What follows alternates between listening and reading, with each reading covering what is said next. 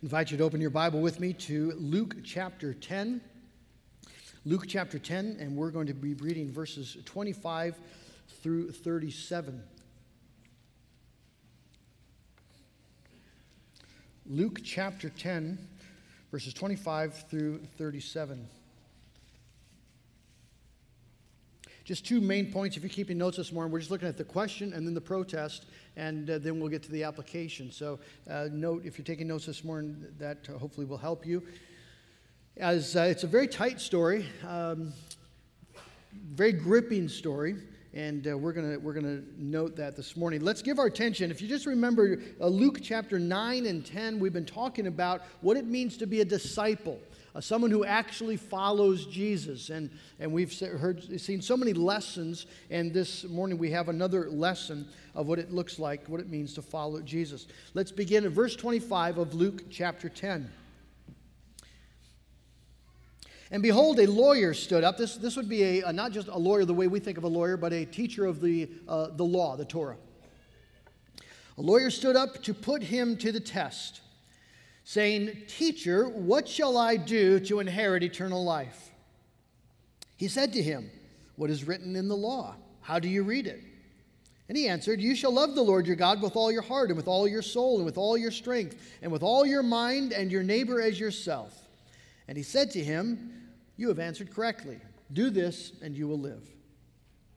But he, desiring to justify himself, said to Jesus, "And who is my neighbor?"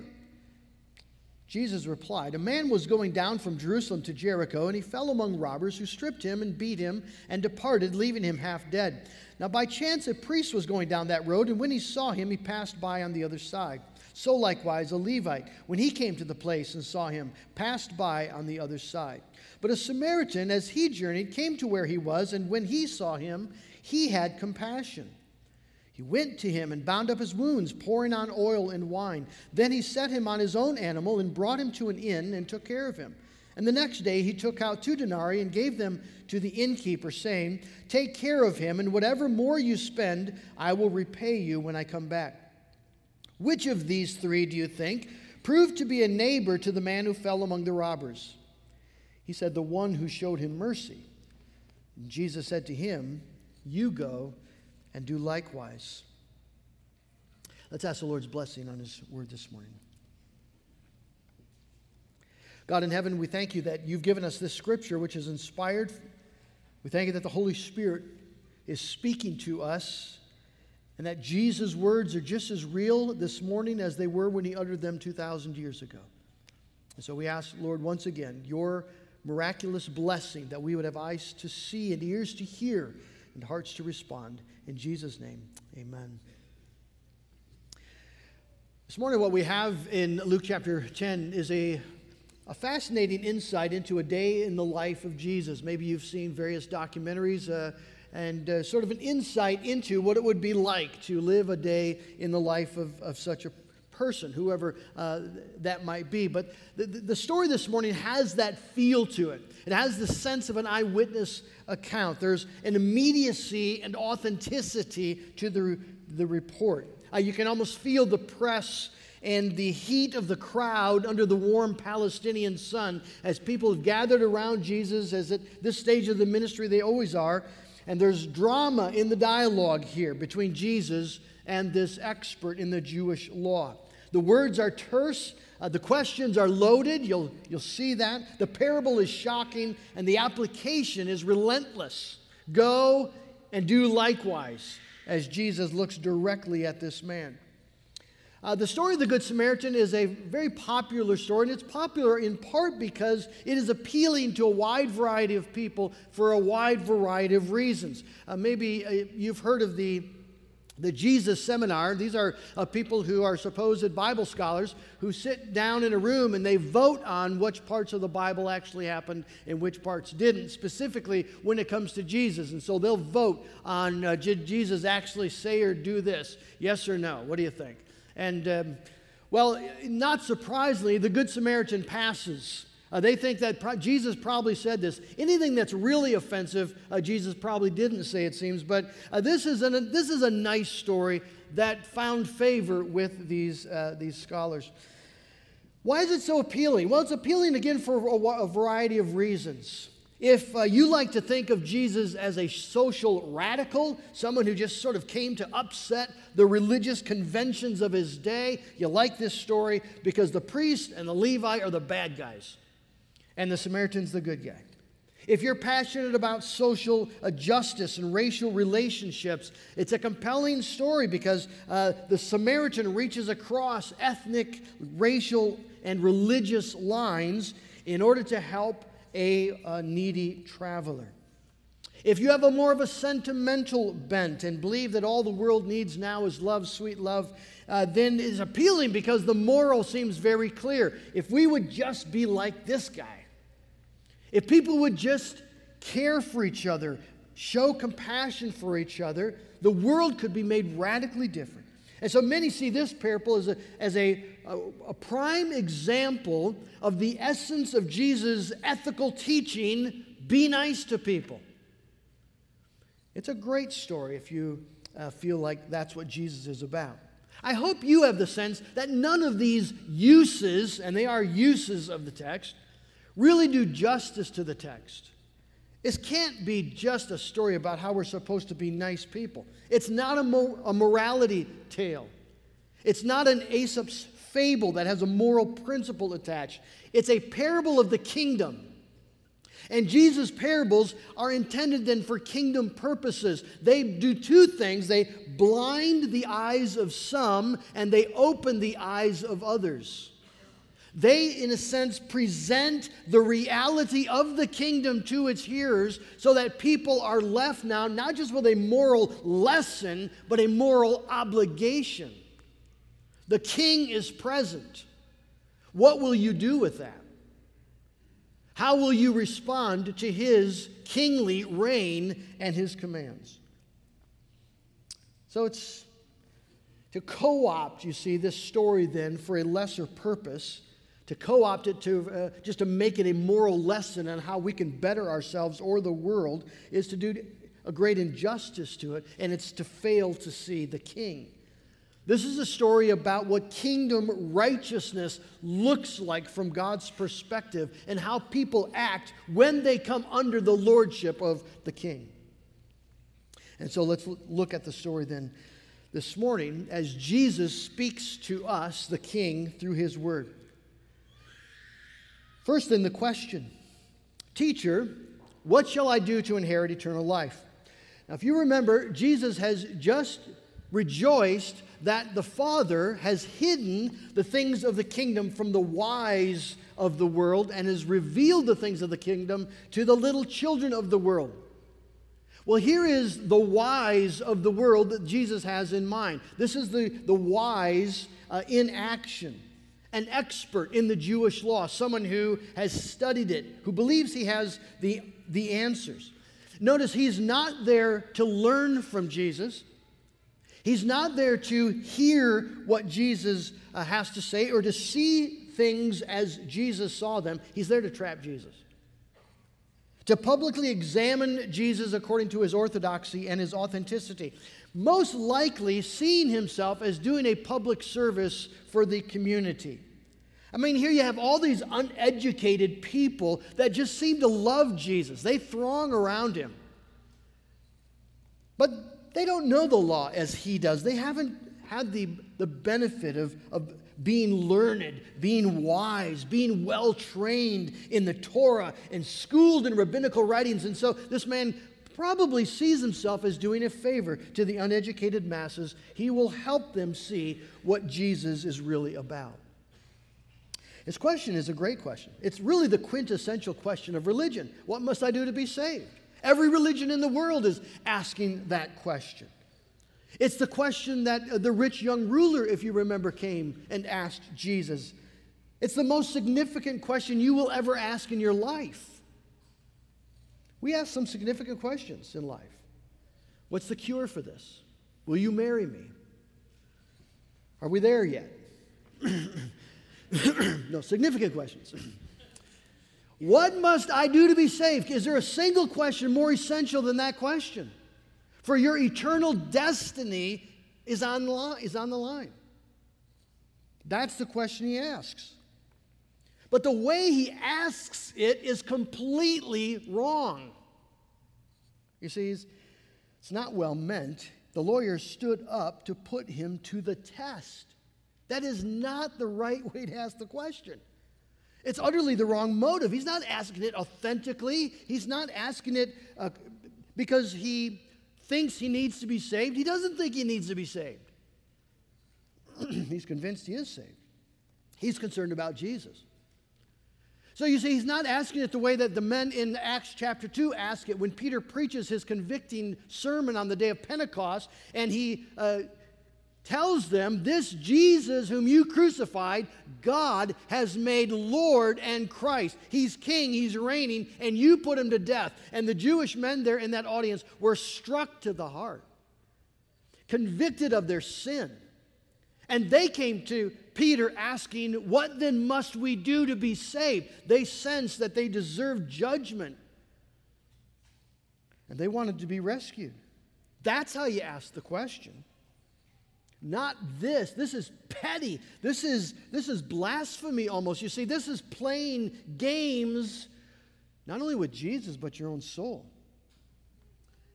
Just try to get your mind around what's happening here. Here is a sinful man in front of the Lord of life, the one who knit him together in his mother's womb. This is the one being in all of the universe who can rescue this man from the fate of everlasting death and judgment. He's standing right in front of Jesus, and he asks the very best question he could have asked of Jesus. But when he asked this question, he slammed the door on his own salvation because he doesn't ask it correctly. He doesn't ask it because he wants to know how to live. He asks it because he wants to trap Jesus. Can you imagine the irony of this? The horrible irony? I dearly hope this man repented at a later stage in his life.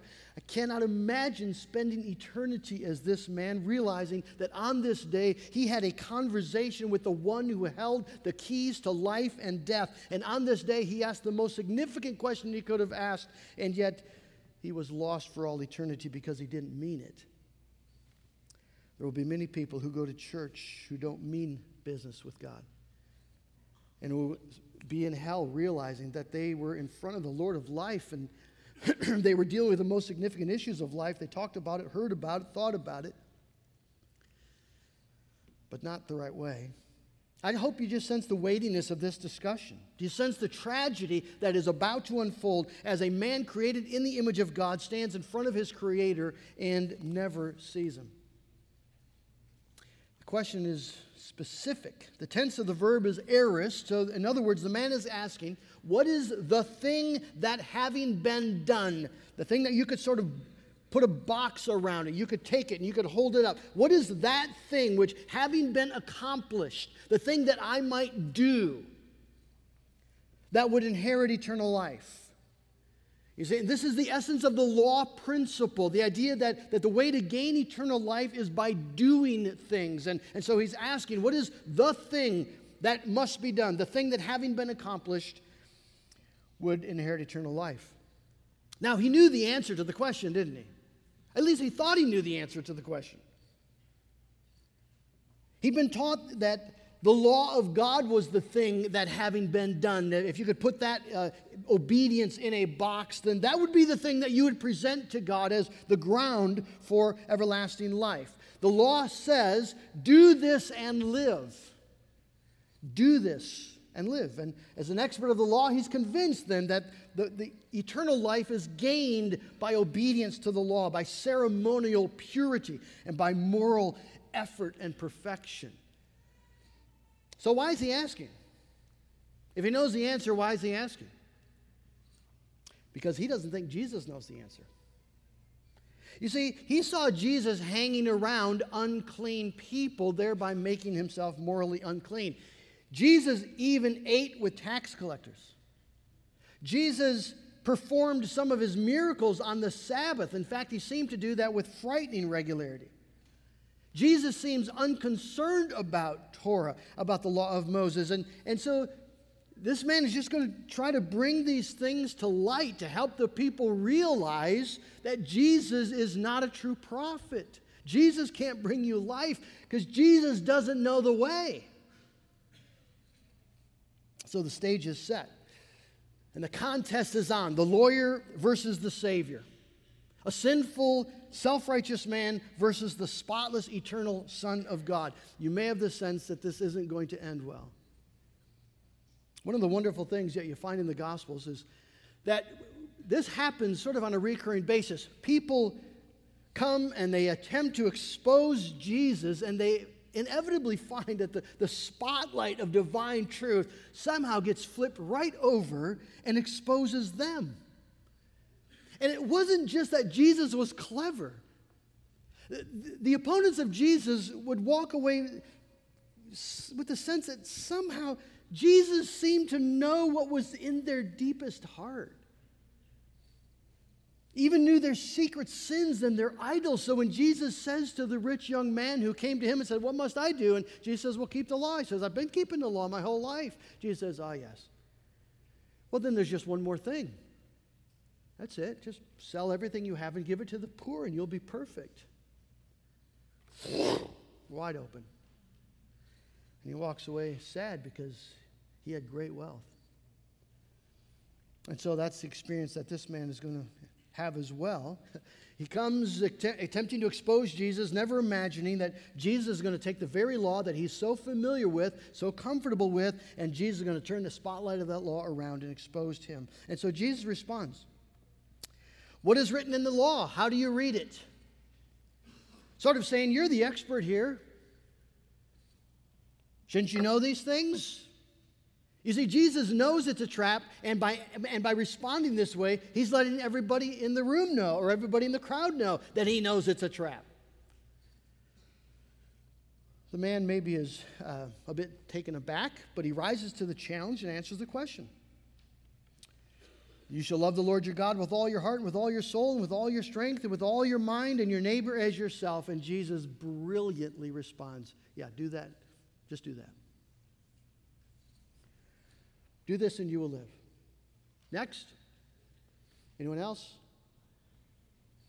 So he's done. As far as he's concerned. But the lawyer, you see, it can't be over yet. He had come here to trap Jesus, and Jesus isn't trapped yet. In fact, it felt an awful lot like Jesus was trapping him.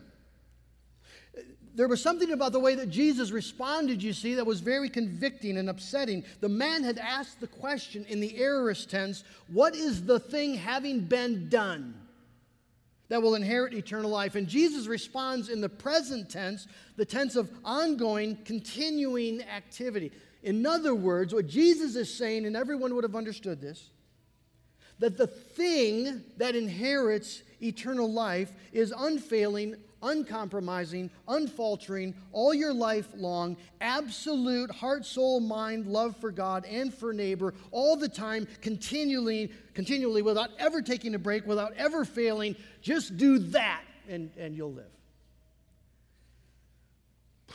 Well, who in the world can do that?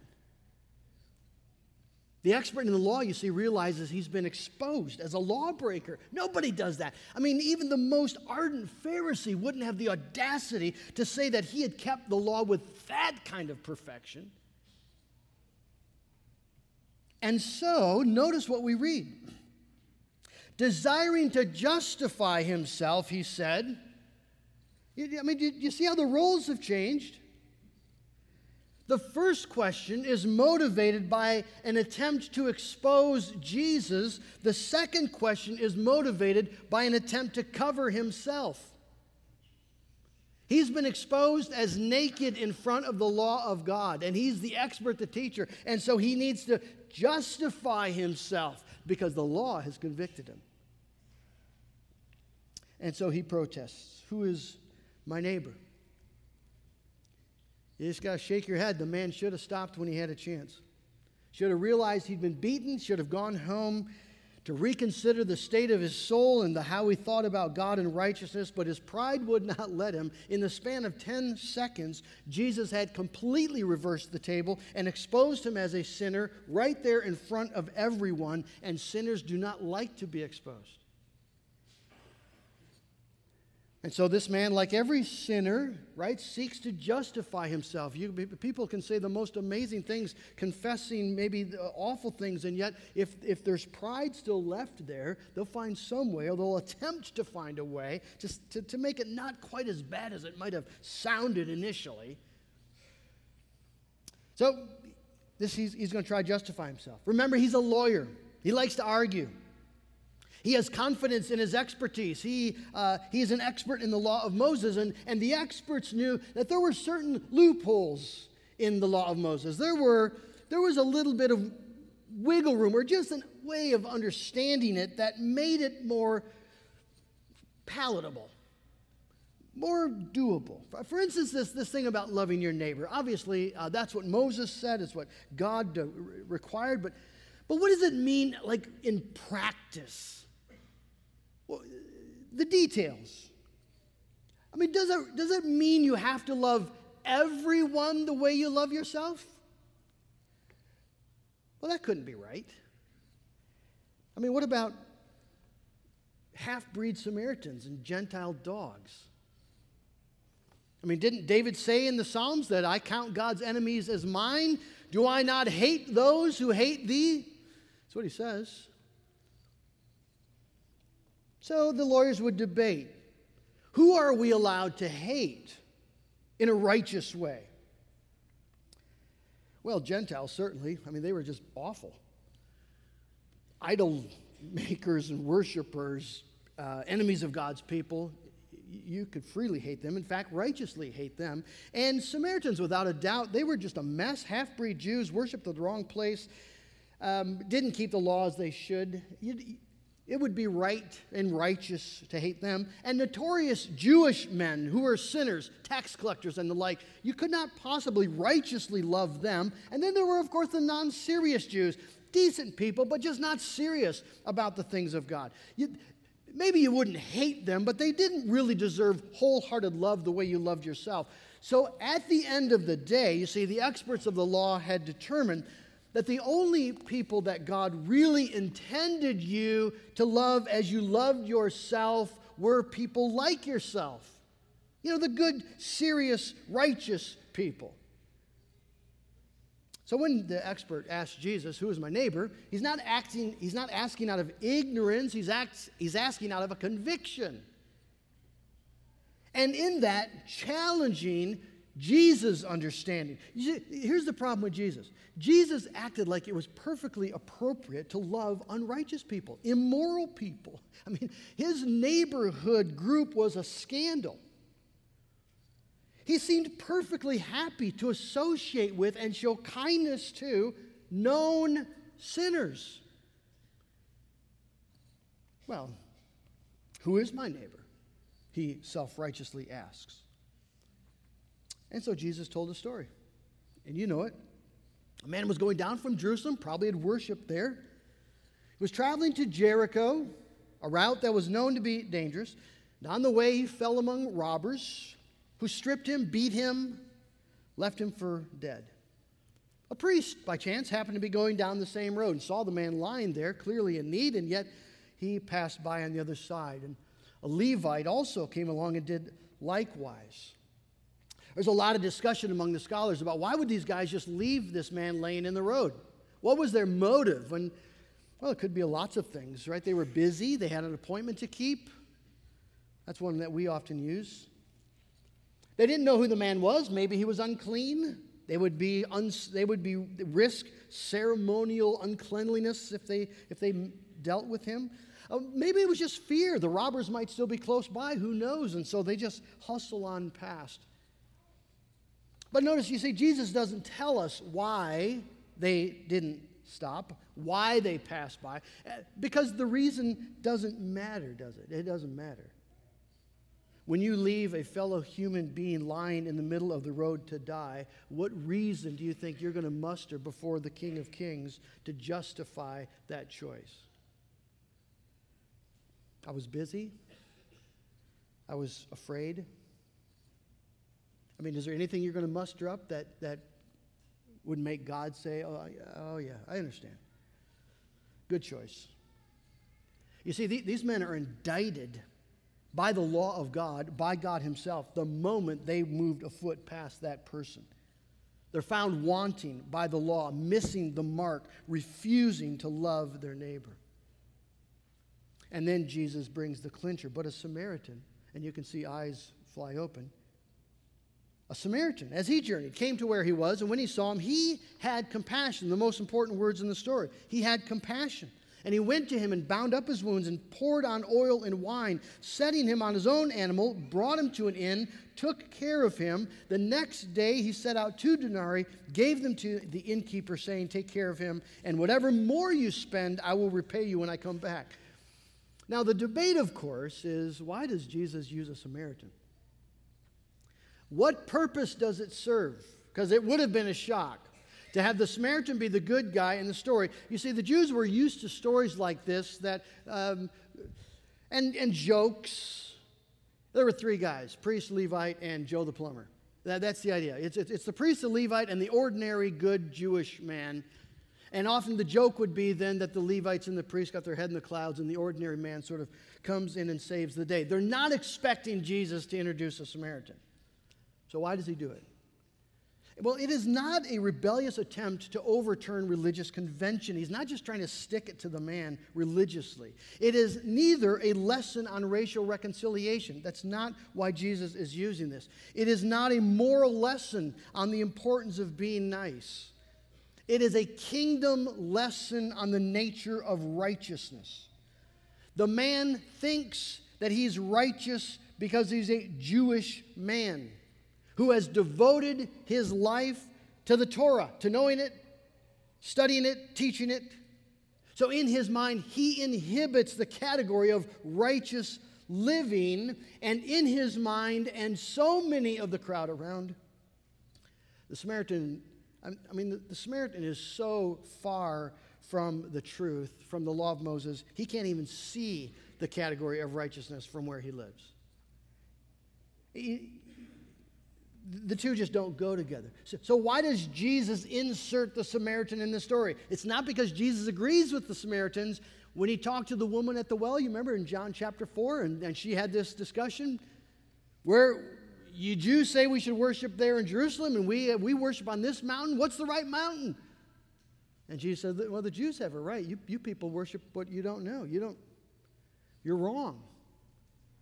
It's not that he agrees with their theological position, but what he's doing, you see, by inserting the Samaritan is 2 things. He's devastating the lawyer man's definition of righteousness, the common Jewish understanding of what righteousness is about. The priests and the Levites were, you see, sort of the epitome of Jewish law-keeping righteousness. But the priest and the Levite, both colleagues of this man, fail the righteousness exam. In spite of what they know, in spite of what they profess to believe, in the dark of night, on a lonely country road, when no one was watching and where no one could see, they failed to keep the law. They failed abysmally. They failed in a way that any pagan in the world would look at it and see failure. And Jesus, you see, forces the lawyer to admit it. Which of these 3 do you think proved to be a neighbor to the man who fell among the robbers? And the lawyer responded, the one who showed him mercy. Man, that had to hurt. Notice, he couldn't even say the word, could he? How would you have responded? I would have said, well, the Samaritan. Well, there's no way in the world this guy's going to say the Samaritan.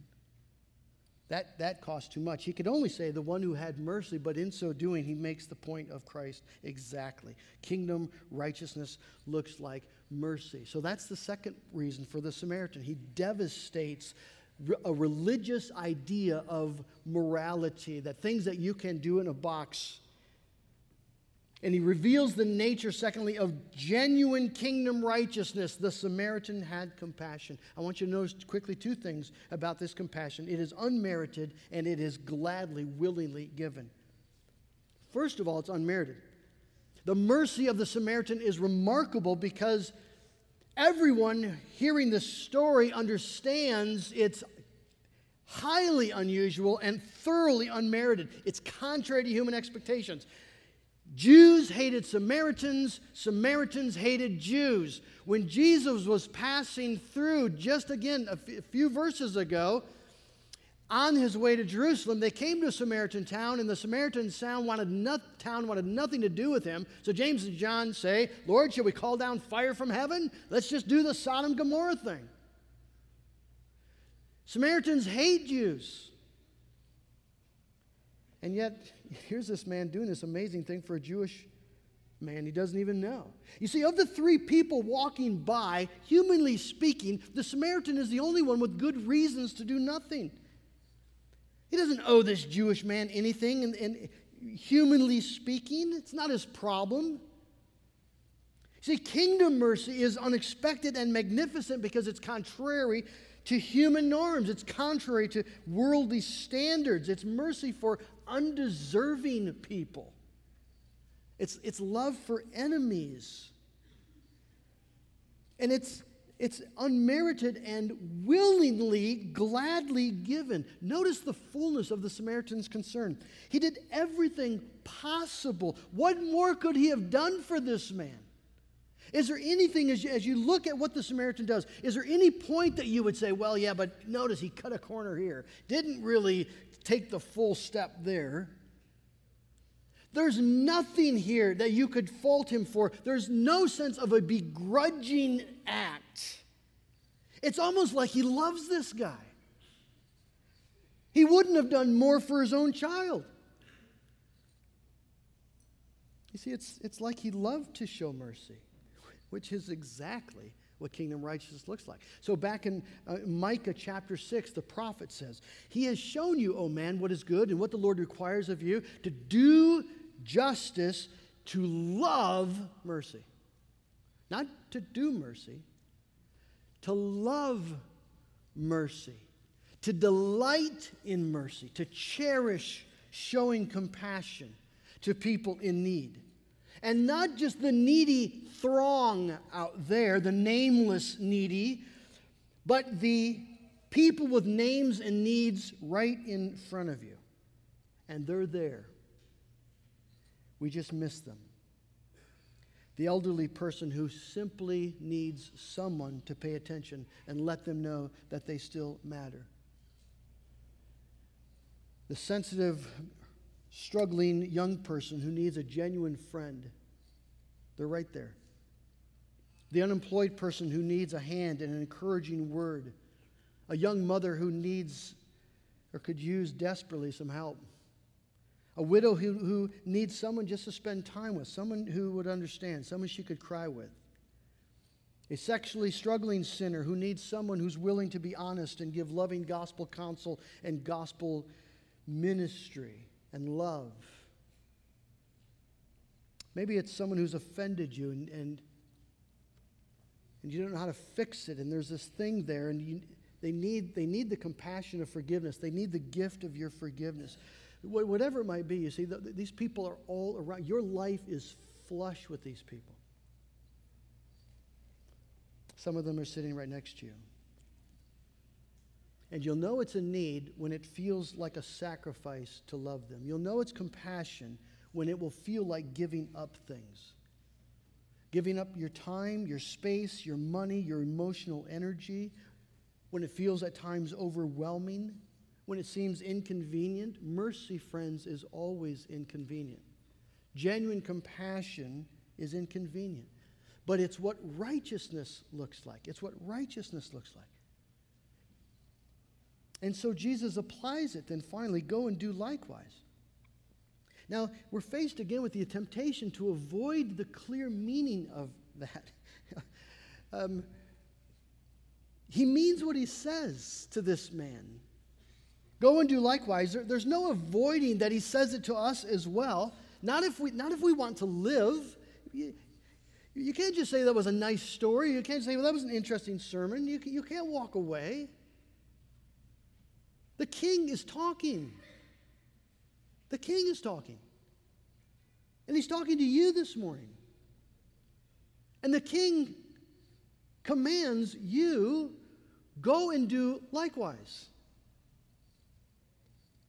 So how do we deal with this? Well, first of all, understand He's not giving us a stairway to heaven, right? Mercy isn't the thing which, having been done, gains everlasting life, merits everlasting life. You're not going to be able to come before God on the last day and say, here's my mercy box. I hope it's sufficient. It won't be. But if you come to heaven and there's no mercy evident in your life, you're lost. You're lost. Whoever says he loves God and does not love his brother is a liar. 1 John 4, verse 8. James says, judgment without mercy will be shown to the one who has shown no mercy.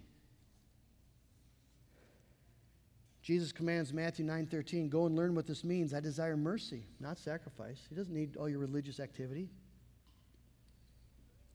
Luke 6:36, be merciful even as your Father is merciful. You see, and there won't be excuses. I was reading an article by Carl Trueman I think it was just this week or last week. And Carl referenced some movie I've never seen. And I don't remember the name, so don't come and ask me. But the illustration struck me where Carl was talking about in this movie, a priest is confronted by a child that was molested as a young child, and this priest had known about it. And this man had shot the priest's dog. And so there's this gripping scene where the man says to the priest, "Did you cry when your dog died?" And the priest said, "Yeah. I mean, it was my dog." And then the man said, "I've got one question for you. Did you cry the same way when I was molested and you knew about it?"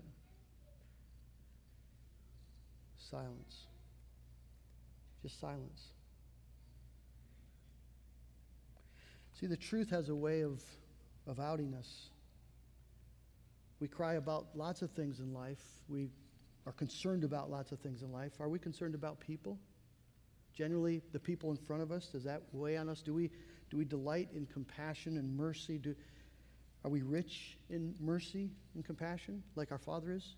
So, you see, because it's a non-negotiable. I don't know how to say that more strongly. If you come before the living God and there is no evidence of compassion or mercy in your life, you've not experienced the grace of God that saves you. So how do we move? How do we change? How do we grow? Let me wrap with this. First, confess the truth. Confess your sin. Just wake up.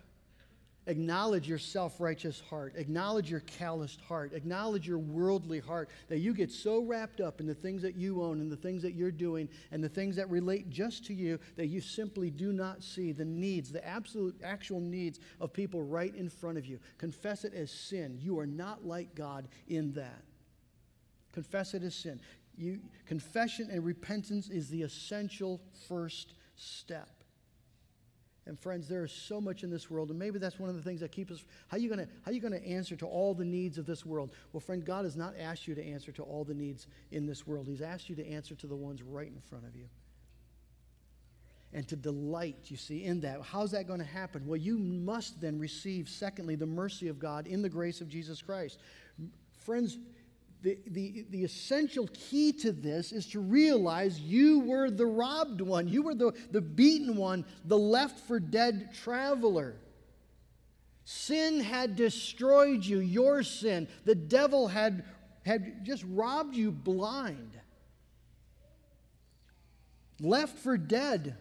And someone came and rescued you. Someone came and showed you unmerited, unbelievable mercy. The one that you had hated, the one that you had reviled against in your sin, that one came where you were, took you up, carried you to safety, bound your wounds, and paid the price for your salvation at the cost of his own life and his own blood.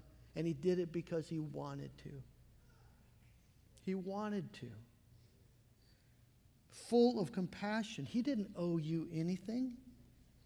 You had reviled against him, but this one loved you, and he gave himself up for you, even bearing the wrath of God for you in order to give you that beautiful gift of everlasting life. That's the gospel. Do you believe that this morning? Have you received that this morning? Have you confessed your sin? Have you cast yourself on the mercy of this one who delights to show mercy?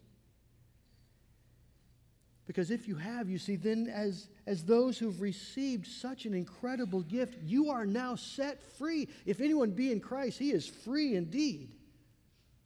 You've been set free from the bondage to just yourself and your selfish interest, free to show mercy. Let the gospel change the way you see people. They're not just issues. They're not just needs. They're people made in the image of God. And opportunities for you to display the grace of God. Let the gospel of God's grace to you open your eyes to see a person, not an impediment, not an obstacle to what you wanted to get done today, not a demand upon your time and on your financial resources. A person with needs, and the gospel, you see, can free you to welcome and embrace that opportunity. Let the gospel create a heart in you that cares for people and a passion to actually do something about it. So your love doesn't look like a fleeting affection, but it looks like time and money and encouraging words and a warm embrace. You see, by the transforming grace of God, we become lovers of God and lovers of those in need. We become good neighbors. And we start noticing people, and we experience a compassion for people, particularly people who suffer. He had compassion. Even though it was inconvenient, even though it didn't make sense, even when the other person didn't receive it, he had compassion. Friends, that's what the gospel can do for you. That's what it does do for those who believe it and receive it. The gospel makes us gospel neighbors because we were the beaten one. We were the victims, robbed of our life, victims of our own folly, victims of our own sin. Nothing whereby to save ourselves. We were dead in the road. Religion passed by. It could not help. And then Jesus came and had mercy on us. He had mercy on you, and he changed you, and he gave you a calling now as someone who's been the beneficiary of all of his kindness, all of his grace, all of his mercy. Jesus, the King, speaks to you, and he says, go. And do likewise. May God grant it. Amen.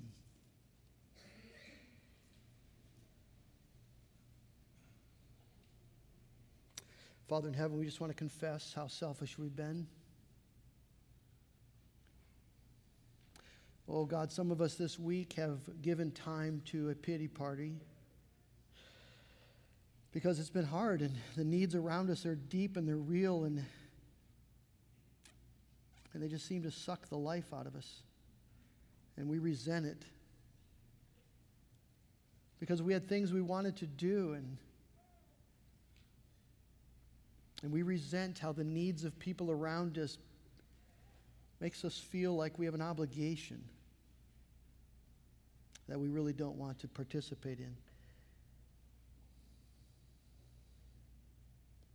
Oh Lord, how could we, having received so much at such a cost, by such a Savior,